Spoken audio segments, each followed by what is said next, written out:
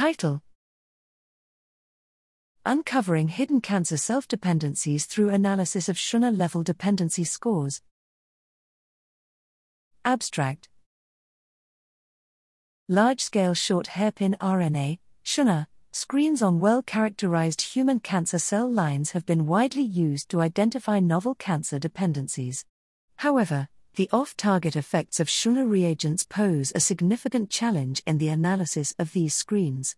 To mitigate these off-target effects, various approaches have been proposed that aggregate different shRNA viability scores targeting a gene into a single gene-level viability score. Most computational methods for discovering cancer dependencies rely on these gene-level scores. In this paper, we propose a computational method, named NB-DEP, to find cancer self-dependencies by directly analyzing shRNA-level dependency scores instead of gene-level scores. The NB-DEP algorithm begins by removing known batch effects of the shRNAs and selecting a subset of concordant shRNAs for each gene.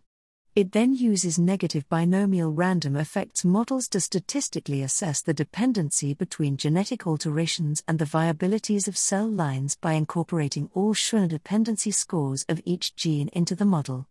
We applied NB-DEP to the shRNA dependency scores available at Project Drive, which covers 26 different types of cancer.